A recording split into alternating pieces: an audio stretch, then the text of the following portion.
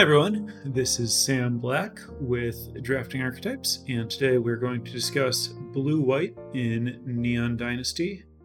Blue-White is a below-average archetype according to the overall win rates in the format. It wins like 55.4% of the time on 17 lands, which is a little over 1% lower than the average for two-color decks. It's appreciably ahead of the non-black red decks. So it does better than blue, red, white, red, and green, red, but it does not do as well as the other color combinations. But I think that that's workable. I think that this is a relatively difficult archetype to navigate, and so hopefully I can help out with this. So white is a really shallow color at common. Spirited Companion and Imperial Oath are really, really good, and all of the other white cards are notably worse. It's basically just like those two are way ahead of the pack, and then you have a bunch of interchangeable cards. Blue has a different situation. With blue, the Modern Age, I think, has taken a clear spot as the best blue common. I think that had been obscured by the Ninja skew in 17 lands data collection, and now that's been fixed. The Modern Age is appreciably ahead of everything else. Incidentally, I'd been drafting Modern Age ahead of all the other blue commons all along. It's always felt better to me, and it also just requires the other blue commons are good because they work well together, whereas the Modern Age just does its own thing very consistently, helps your deck do whatever it's trying to do. It just works. So the Modern Age is the one in a blue saga, draw, discard, and then you get a 2/3 flyer. Followed by the Ninja trio of Network Disruptor is the 1/1 flyer that taps something when it enters the battlefield. Moon Circuit Hacker, 1 in a blue, 2/1 Ninja. When it hits your opponent, draw a card, then discard a card. If you played it this turn, it just draws a card, and it does ninjutsu for a blue. And then Moonsnare Specialist is the 4-mana 2/2 Mana War, bounce any creature, ninjutsu for 3. Those 6 commons, the 2 white commons and 4 blue commons, and the white ones were Spirited Companion, 2-mana, 1/2 enchantment creature, or 1/1 enchantment creature, ETB draw card, and Imperial Oath, 5 and a white sorcery, make 3/2/2 Vigilance, Samurai's Scry 3. Those 6 cards are the top tier of blue-white commons, and they are an appreciable cut ahead of all the other commons in blue-white. So the reason that I call those out and want to discuss this top tier is I think basically no matter what your blue-white deck is doing, well, Network Disruptor is a little bit in its own space. The Ninja package can rise or fall depending on what's going on, but in general, you're going to want it. And I would say most frequently you're basically always going to want Moonsnare Specialist. Network Disruptor and Moonsnare Hacker you'll usually want. Could go a little bit differently or whatever. Where I'm ultimately getting with this is there are a bunch of different ways to draft blue-white in terms of different things that you can focus on. But that core, you basically always want to take those cards when you can. There are builds where, in particular, Network Disruptor is not very important if you don't have ninjas and stuff. But in general, those are the premium cards. The cards that are a tier down from that, the next stuff you're looking for is mostly removal spells. I don't think that it matters. The difference between various removal spells isn't very big. You're just looking for a bunch of interaction in some combination of Ninja's Kunai, Wanderer's Intervention, or Intercessor's Arrest, Repel the Vile, Tamiyo's Completion. Disruption Protocol also works in this space. Some other reasonably good creatures like Mothrider Patrol and Era of Enlightenment, Skyswimmer Koi, Searchlight Companion, and Goldtail Disciple. But broadly, what's happening here is your deck is really about Imperial Oath as often as possible. I mean, Imperial Oath is the best white common in general, but it is essential for blue-white in a way that I don't think it's essential for other color combinations, because blue-white is basically a bunch of low impact, value, tempo, removal type stuff that's pretty good at sculpting your draw and answering opponents' threats and generally positioning you pretty well, but not closing and doing a lot of wheel spinning, basically. And it can all kind of amount to nothing. And then Imperial Oath is a really good way to just like close out the game, like turn the corner in a control deck. Like it's, I've talked about how like you don't want to be a control deck in limited unless you have like a really good rare that you're playing to so that your deck has more power than your opponents. And Imperial Oath does a pretty solid job of kind of just like functioning that way and letting you get away with playing a control deck that's more built on commons. And this is actually kind of very similar to Ravenous Lindworm in Kaldheim, where there were a bunch of like aggro decks, and then green could just play kind of this like more mid-range type space where once you started playing Ravenous Lindworms, your opponent couldn't really kill you anymore, and they would like turn the corner and end the game. And I think blue-white is kind of like in that spot where you're kind of stopping your opponents from trying to kill you and then doing this 6-mana thing that gives you value across a bunch of different items. Like it scries that your next play is also going to be good, but also it can't be answered by a single removal spell, and it stabilizes the board, and it puts you in a really good place to like turn around and end the game. So your deck by default should revolve around Imperial Oath, and Imperial Oath is underdrafted in general and not as important to other white decks as it is to blue-white, such that a very large portion of the time that you are in blue-white, you should be able to find them. Then the fact of having Imperial Oath as the way that you're turning the corner allows you to really lean into playing a defensive game, playing a little bit more removal than I would want to in most archetypes in this format, than just ending the game with Imperial Oath. I've mentioned in the past, I believe, on this podcast, that I think that removal in this format's not as important as it like had been in Midnight Hunt and Crimson Vow. And in general, I want to take removal spells like not very aggressively, and I don't really care how many of them I have. I feel like in general, I just kind of want to be proactive and just like play better threats than my opponent and just generally like win on card quality while our cards are just kind of mashing into each other. But blue-white lets you go a different direction and just try to answer your opponent's stuff. And that is good. It's less exploitable to rares when you have answers to things. Like this past weekend, I went 4-2 on day 2 of the Arena Open because I drafted a green-blue deck that just didn't have answers.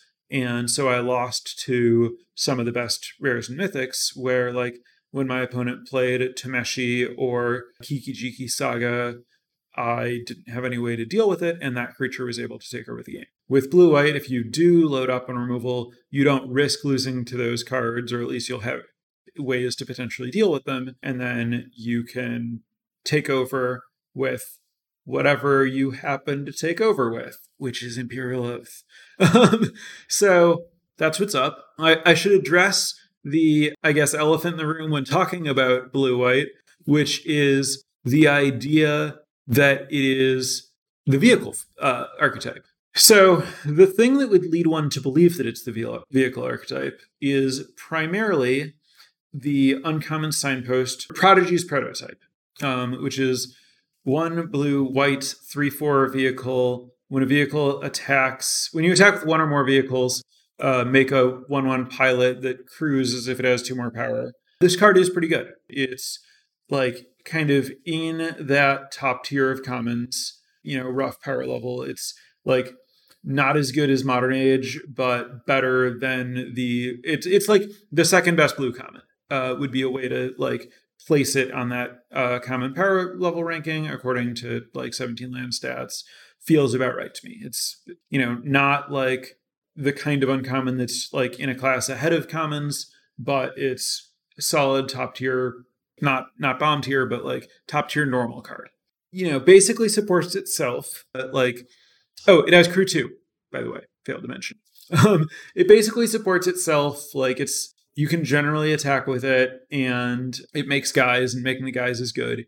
It is better if you have like a flying vehicle, so that if you don't have a good attack on the ground, you can attack with a flying vehicle, still make a creature, stuff like that. I was just playing a deck with 2 of these and some other vehicles, and I had a bunch of games that I kind of won by making a lot of those pilots, and that felt pretty good. It felt like I was actually doing the vehicle thing.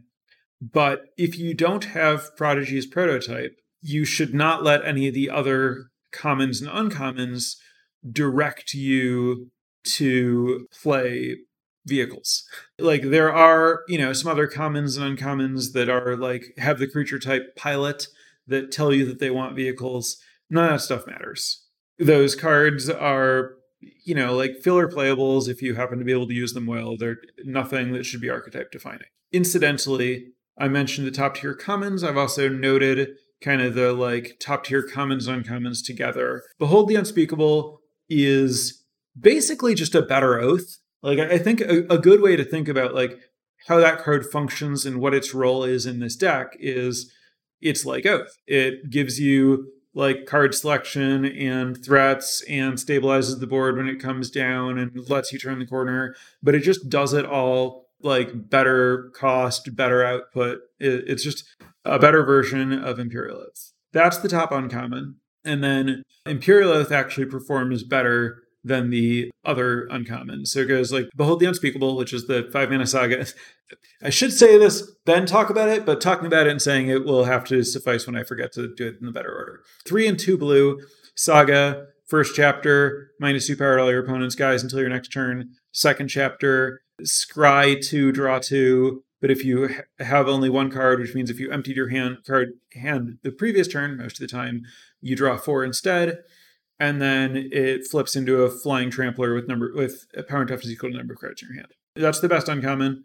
Imperial Oath is better than the other uncommons. Then Michikora's Reign of Truth, which is the first 2 chapters, pump a creature equal to the number of artifacts and enchantments you control. Third chapter becomes a creature with power and toughness equal to the number of artifacts you control. And Banishing Slash, which is white, sorcery speed, disenchant, make a 2/2 samurai if you have artifact and enchantment. Those are ahead of Spirited Companion, which actually performs better than Circuit Mender, though for my money, I'm probably taking Circuit Mender over Spirited Companion, then Modern Age, then Circuit Mender being 3-mana artifact creature, 2/3, ETB gain 2 life, leaves, play, draw a card. Then Modern Age, then Selfless Samurai, which is the 2/2 samurai that when a samurai attacks alone, it gets lifelink and it can sacrifice itself to give something indestructible, and then Prodigy's Prototype, which is the vehicle. It's been pointed out that Slash maybe also hits tapped creatures, which sounds true, though I don't know that I've remembered that I have the option. So that's the top tier of commons, uncommons. Should come at no surprise. In general, those cards are all pretty clearly great. I don't think any of them are like underrated or anything. Those are the things to look for, which kind of answers the question, hey, what puts you in this archetype? Well, maybe see some of those good cards and take them. And I do think it really goes that way where, white is shallow, but its best commons are good and appreciably better than the other commons. There's a trick here where white's shallowness makes it really hard to tell when you're supposed to draft white and whether it's open, because the real trick here is Imperial Oath is the best performing white common, but it's also criminally underrated.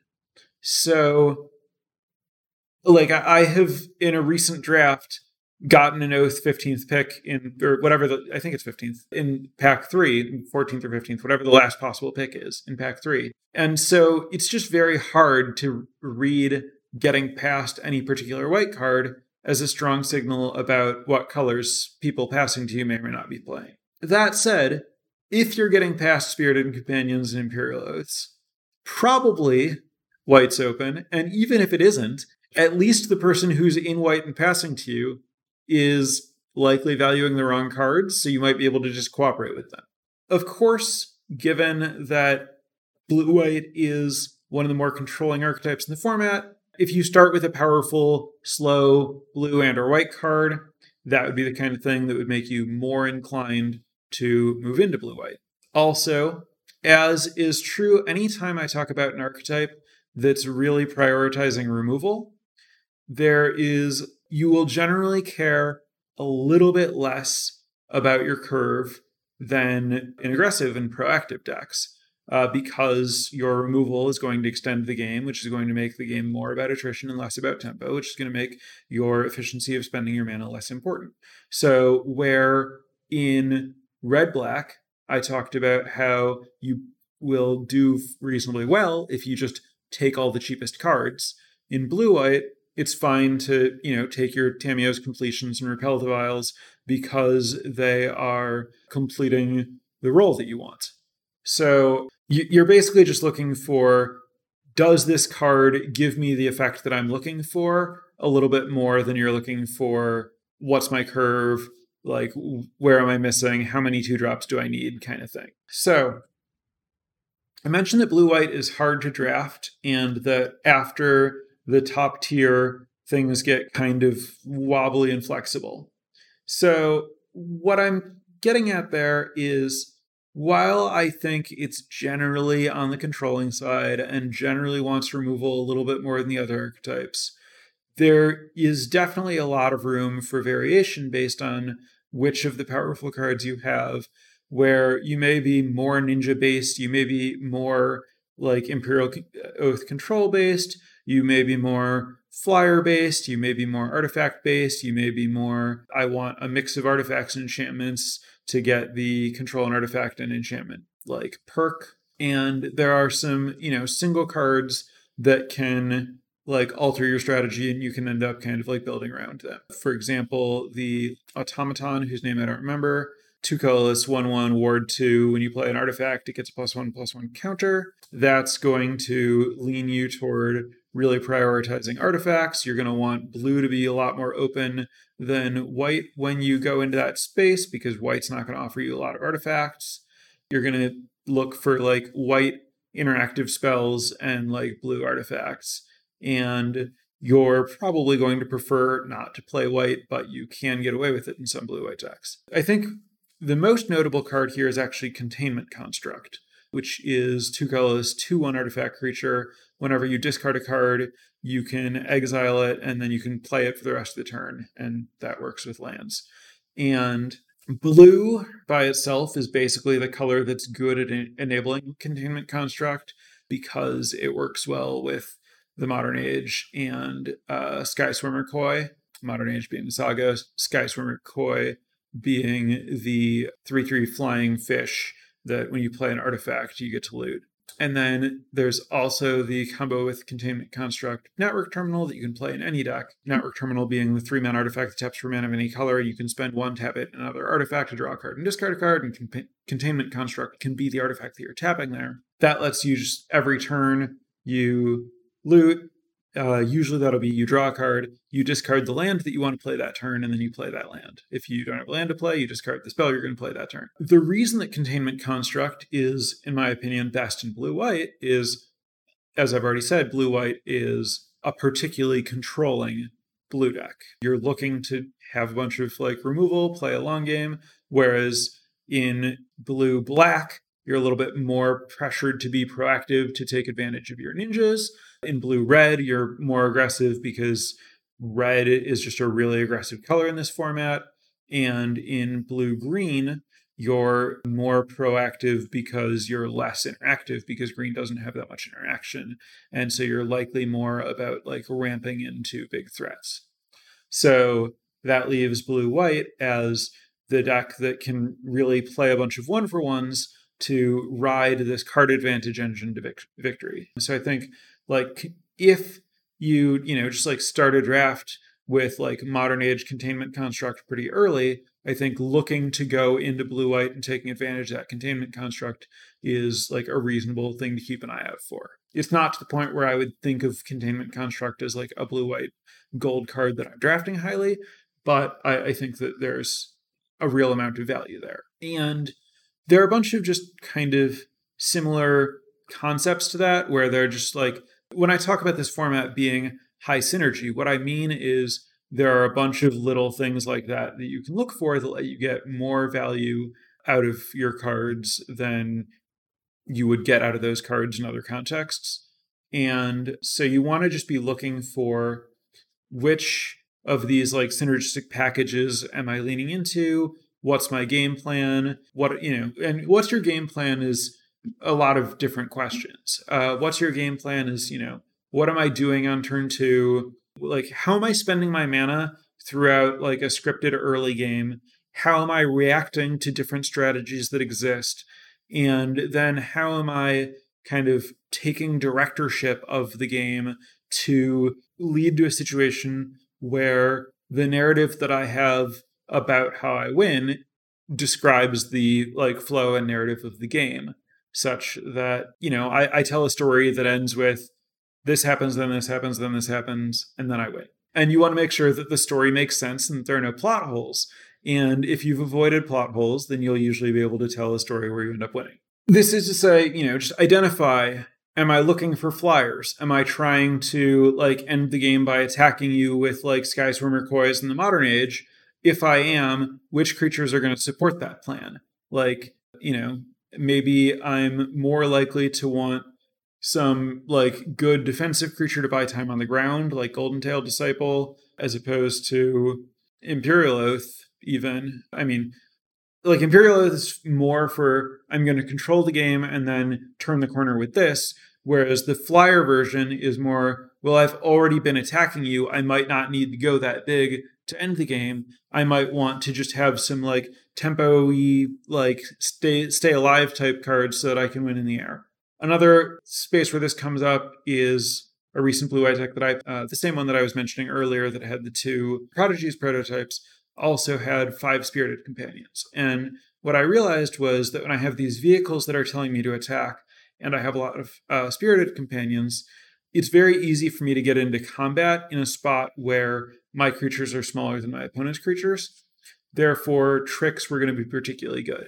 So I played like Suit Up and Regent's Authority and When We Were Young, which is the white 3, 2 creatures get +2/+2, and if you have an artifact and an enchantment, they get lifelink. And those tricks played out really well for me. Whereas if you are, like that flying deck that I was talking about, the tricks are not going to play out as well for you because your creatures aren't going to get into combat very much. And so you want to be sure that you're, adjusting your valuation to figure out like which of these, second tier cards are going to like line up well and make sense in your deck. One last card that I want to discuss specifically is Thundersteel Colossus. And what I want to say about this card is that blue-white can potentially have trouble ending a game because you're playing a lot of low impact, tempo-y stuff, card selection, and removal. Sometimes your opponent just like plays big stuff. You don't do much. Maybe, and like I've had games where I just like deck myself because I just didn't have enough impactful cards to beat my opponent. And in that spot, I believe Thundersteel Colossus is a totally reasonable way to play a high impact card. As someone who respects and looks at data, I checked out the stats on Thundersteel Colossus, and as you might expect, they're very bad. So why, despite that, do I think Thundersteel Colossus is reasonable, and how do I think the stats might support me on that in that claim? Thundersteel Colossus has a substantially positive improvement when drawn in blue-white. It does not have an improvement when drawn in other color combinations. However, it still has bad stats in blue-white, and its improvement when drawn is largely because its win rate when not drawn is abysmal. Like blue-white decks that play Thundersteel Colossus and don't draw Thundersteel Colossus win something like 47% of the time. And then if they draw the Colossus, they win like a little over 50% of the time, like barely or something. So it has like a 3% improvement when drawn. It makes sense that if your deck is playing a 7-drop, you're going to do better when you draw the 7-drop. And it has nothing to do with whether that 7-drop won the game potentially. It might just be, well, I put a 7-drop in my deck, and then I played a game that was long enough that I drew my 7-drop, and because the game was long, and my deck was like the sort of deck that wants a 7-drop, I won because we played a long game. So none of that is particularly encouraging for Thundersteel Colossus. However, the fact that it does so poorly when you don't draw it, to me also indicates that it's just being played in bad decks. So the fact that it doesn't salvage them isn't telling me a lot. I think that most of the time Thundersteel Colossus is played, it's being played by weaker players and in drafts that didn't go as well, rather than because it's being played strategically and it's there for a reason and you have a plan with it. I think that if you have a good control deck that's looking for a high impact card, it is a high impact card that you can use in a blue-white deck. And the other stuff that I said, Thundersteel Colossus, incidentally, is a 7-mana 7/7 haste trample with Crew 2 vehicle. All that stat stuff is kind of a weird digression. I think it's a real card, specifically in blue-white, specifically when you're good at playing a long game and looking for a way to end the game, likely because you ended up a little bit short on Imperialists or whatever. That's the wordy version of just throwing that idea out there. I believe that is all of my notes that are important to touch on. So I will now throw the floor to chat in Twitch to ask questions about blue-white. Any questions you have that I haven't covered, if you haven't raised them yet, or if you have, please throw them out there again so that I know that they still need to be discussed. While I'm waiting for chat to think of and post any questions they haven't, as always, I want to thank my newest patrons over at patreon.com/draftingarchetypes this week.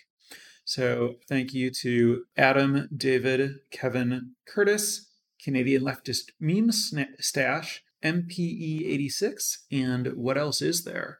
Really appreciate the support, everyone. And if you are interested in checking out why, or reasons that those people might have been interested in supporting the podcast and seeing what we offer and whether the benefits appeal to you, please give a quick look at the offerings on patreon.com/draftingarchetypes, where you can get access to show notes, my draft logs, coaching discounts, and stuff like that. Okay, questions. Talked a lot about blue-white as a controlling color, but I've also found some success with more tempo blue-white strategy. It has a lot of things that add small bodies, plus tempo, and sometimes value, all top commons basically, plus prototype is better attacking than blocking. Also goes wide. If I had any experience with this, do I think I would do anything different for it other than more ninjas? I agree with all of that, basically. Like I mentioned that once you get past the top tier cards, there's a lot more trying to figure out how to use the other stuff, but the ninjas are the top tier of cards. And if you have the privilege of leaning into just the core ninjas of Network Disruptor, Moon Circuit Hacker, Moonstare Specialist, and then also Spirited Companion, if you get to Spirited Companion and then maybe use a Network Disruptor to tap their blocker, attack with your companion, Moon Circuit Hacker, pick up your companion, that's living the dream. I mean, I mentioned that I personally played a blue-white deck that had the prototypes and leaned on combat tricks. I definitely think there is room for this. When I say that it's the more controlling color than most in this format, I believe that this is a very proactive format where most colors are not very controlling. I do think that I emphasized the controlling space more than you have to, for sure. I think that I mentioned blue-white skies and how that could lead to prioritizing Imperial Oath a little bit lower, prioritizing ninjas higher as part of that. The ninja deck does still have room for and does really appreciate removal, especially the removal that can clear blockers to make your ninjas connect. And your ninjas are doing a lot of generating value in the form of literally just getting extra access to more cards so that you can win on more 1-to-1, 1-for-1 removal. There is still a lot of that play a small game, but small game meaning prioritize trading off, but where you're trading off, blue-white's aggression is often in this format used as a method of obtaining card advantage in the form of allowing you to connect with Moon Circuit Hacker, allowing you to get an extra 1/1 off of your prototype prodigy, letting you pick up a value creature and play it again. And that value that you're accumulating, then combining that with 1-for-1 trades, magnifies the impact of the like marginal value you've gained from like the plays that aggressive stance enabled. So a lot of the time, even when blue-white is like functioning proactively, it's more leveraging the proactive into like board advantage in terms of like tempo, or card advantage in terms of like literally drawing an extra card or getting an extra object, more than it's about like getting your opponent to 0. So that's my thoughts on blue aggression in the format, or blue-white aggression in the format. Next up, speaking of Thundersteel Colossus, would Reality Anchor, the 1 blue-blue tinker, be something worth considering? If so, how many high-value targets would you want in the deck? So, Reality Anchor asks you to jump through a lot of hoops. Like, you have to play Thundersteel Colossus, your deck has to want to play Thundersteel Colossus, you have to have another artifact that you want to sacrifice, you have to be willing to 2-for-1 yourself to do it, or have an artifact where like somehow you didn't put anything into like getting this artifact. Like maybe you have the thief, Prosperous Thief, the ninja that makes a treasure when it hits your opponent, and you sack that treasure. But like you need to make sure that you have an artifact that you're comfortable sacrificing, have Reality Anchor. The artifact that you sacrificed isn't the creature that you need to crew the Thundersteel Colossus once you get the Thundersteel Colossus. You crew the Thundersteel Colossus, then you like connect with it. So you're actually investing 3 cards into this like 7-point attack, because you need to have the pilot, the artifact, and the tinker, the anchored reality. You're asking for a little bit more to go right than it looks like. Basically, like that has read as like, oh, this is a cool thing that you can do in this format. You can like get a 4-mana 7/7. But it's clunkier than you think it is. And the stats on trying to do it are really bad.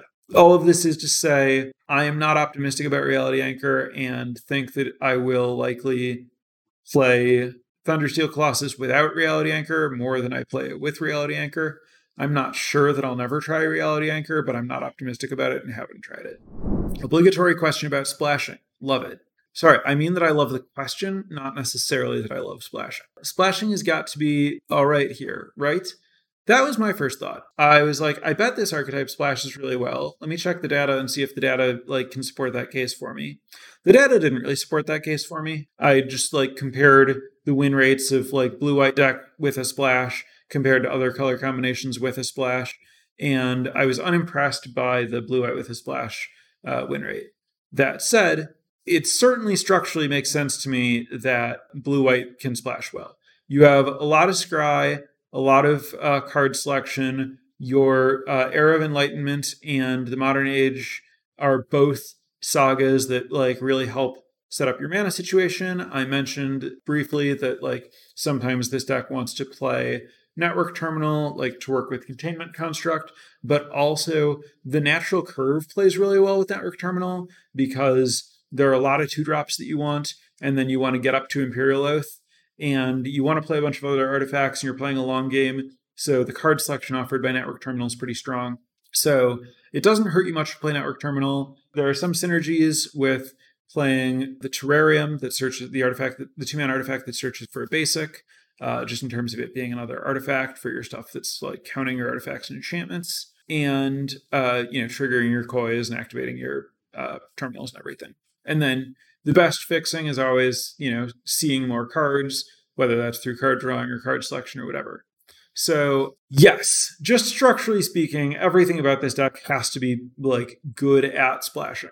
And the stats on splashing are always weird, where you're more likely to splash when the draft isn't going as well, and your colors dry up and you have to find something somewhere else. You're less likely to splash if you're in the exact right lane and everyone's passing you the cards in your colors. So I definitely take data on splashing with a huge grain of salt in terms of like what it indicates about like how easily a deck can or how much it should. So how good is splashing Naomi, the white-black 5-mana 4/4 that makes a 2/2 if you have an artifact and enchantment when it enters the battlefield or when it attacks? I think Naomi is a fine card to splash if that's the effect that you're looking for. And when you would be looking for that effect is very similar to like when you would be looking for a Thundersteel Colossus type effect. Like if what your deck needs is a way to end the game, I think Naomi is a very reasonable, like high impact card to end the game.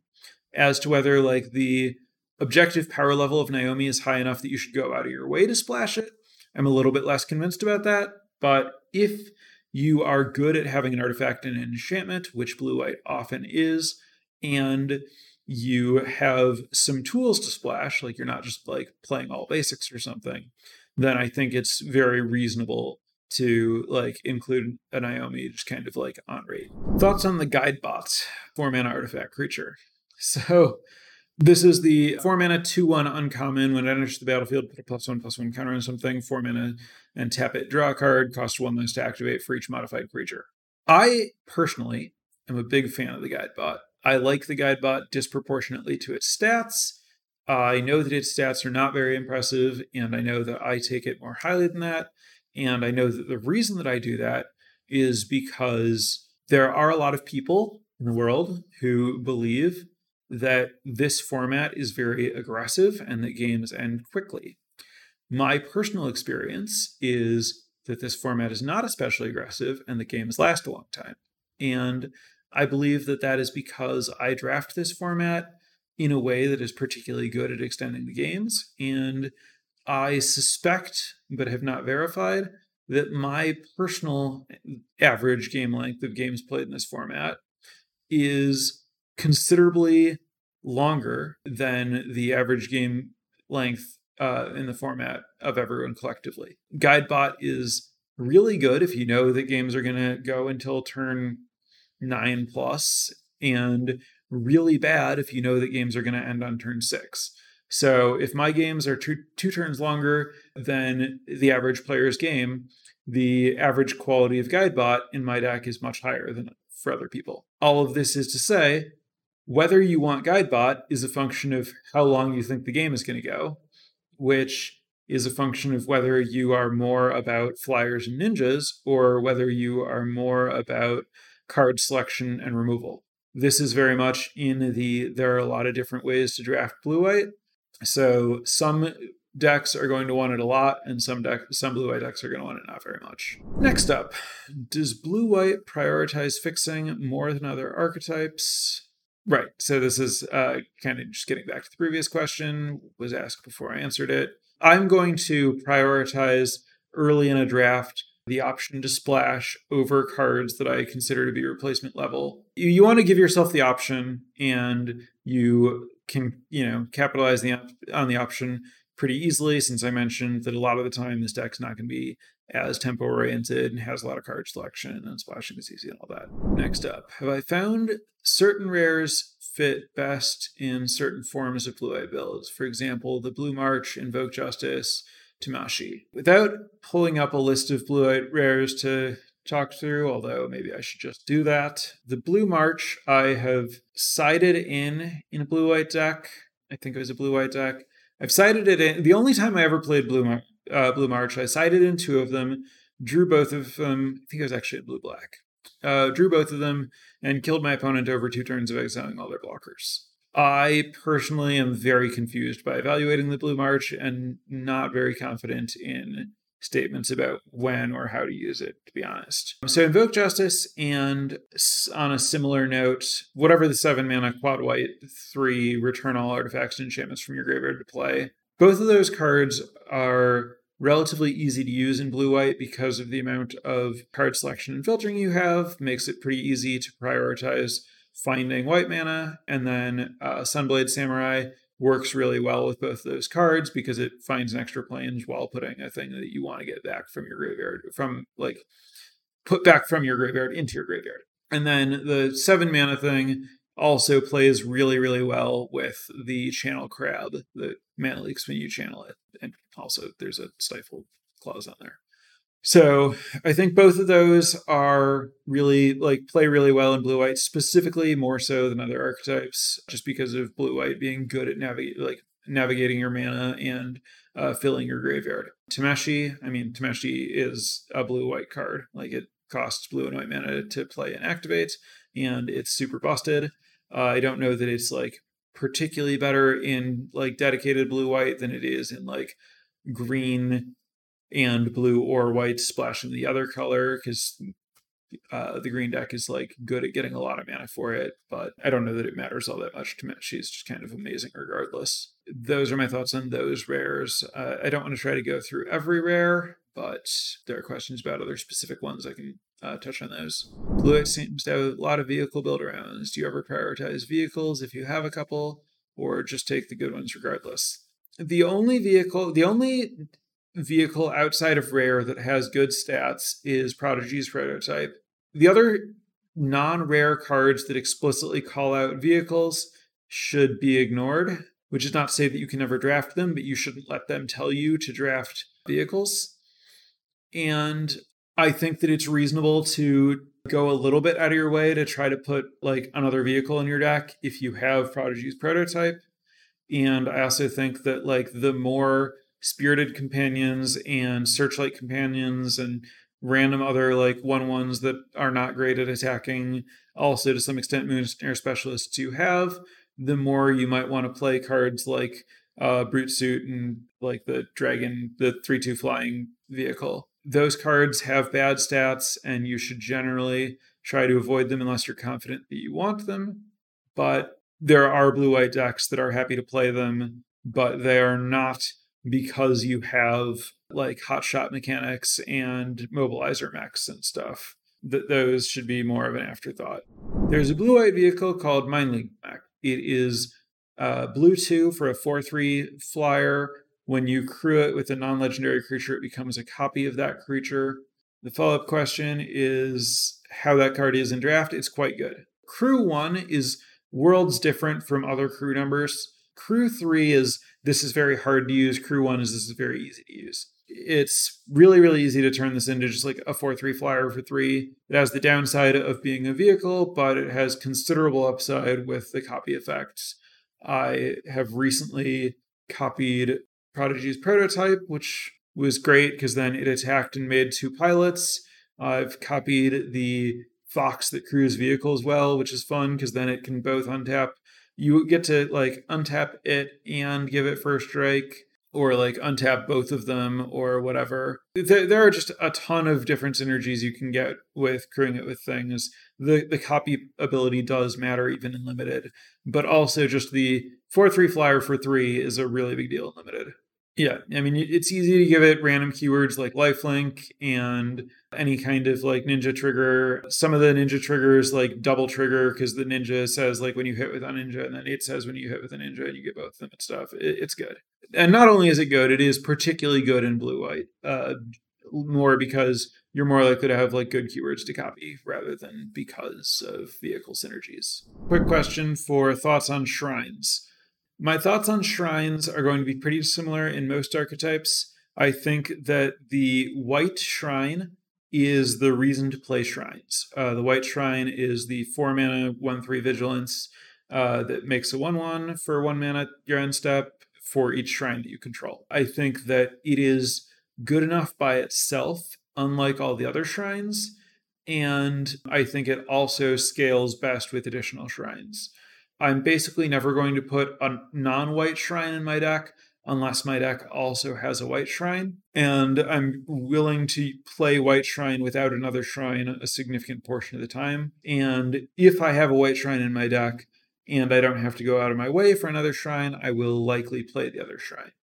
Blue shrine I will sometimes play by itself if I'm specifically looking for a flyer to enable ninjas. Blue and white shrines together in blue-white are very good because you have enough card selection to be good at finding both of them to assemble them together. The blue shrine is not that bad, and the white shrine is very good, and they play together in a good defensive way to let you take over the game with the white shrine. If you have those, or if you have multiple white shrines and you have good fixing and good card selection, you could potentially splash shrines of other colors, but you should not prioritize doing that.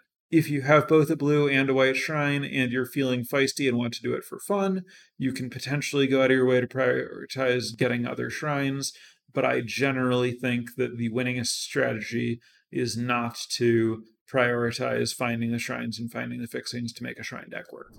I'm going to wrap it up there. Thanks for listening, everyone. We are fully in the swing of things in terms of letting patrons choose the topic for the next podcast. So there will be a poll up sometime this week. That, meaning something unknown at this point, is what we'll talk about next week. And I'll be back then. Bye for now, everyone.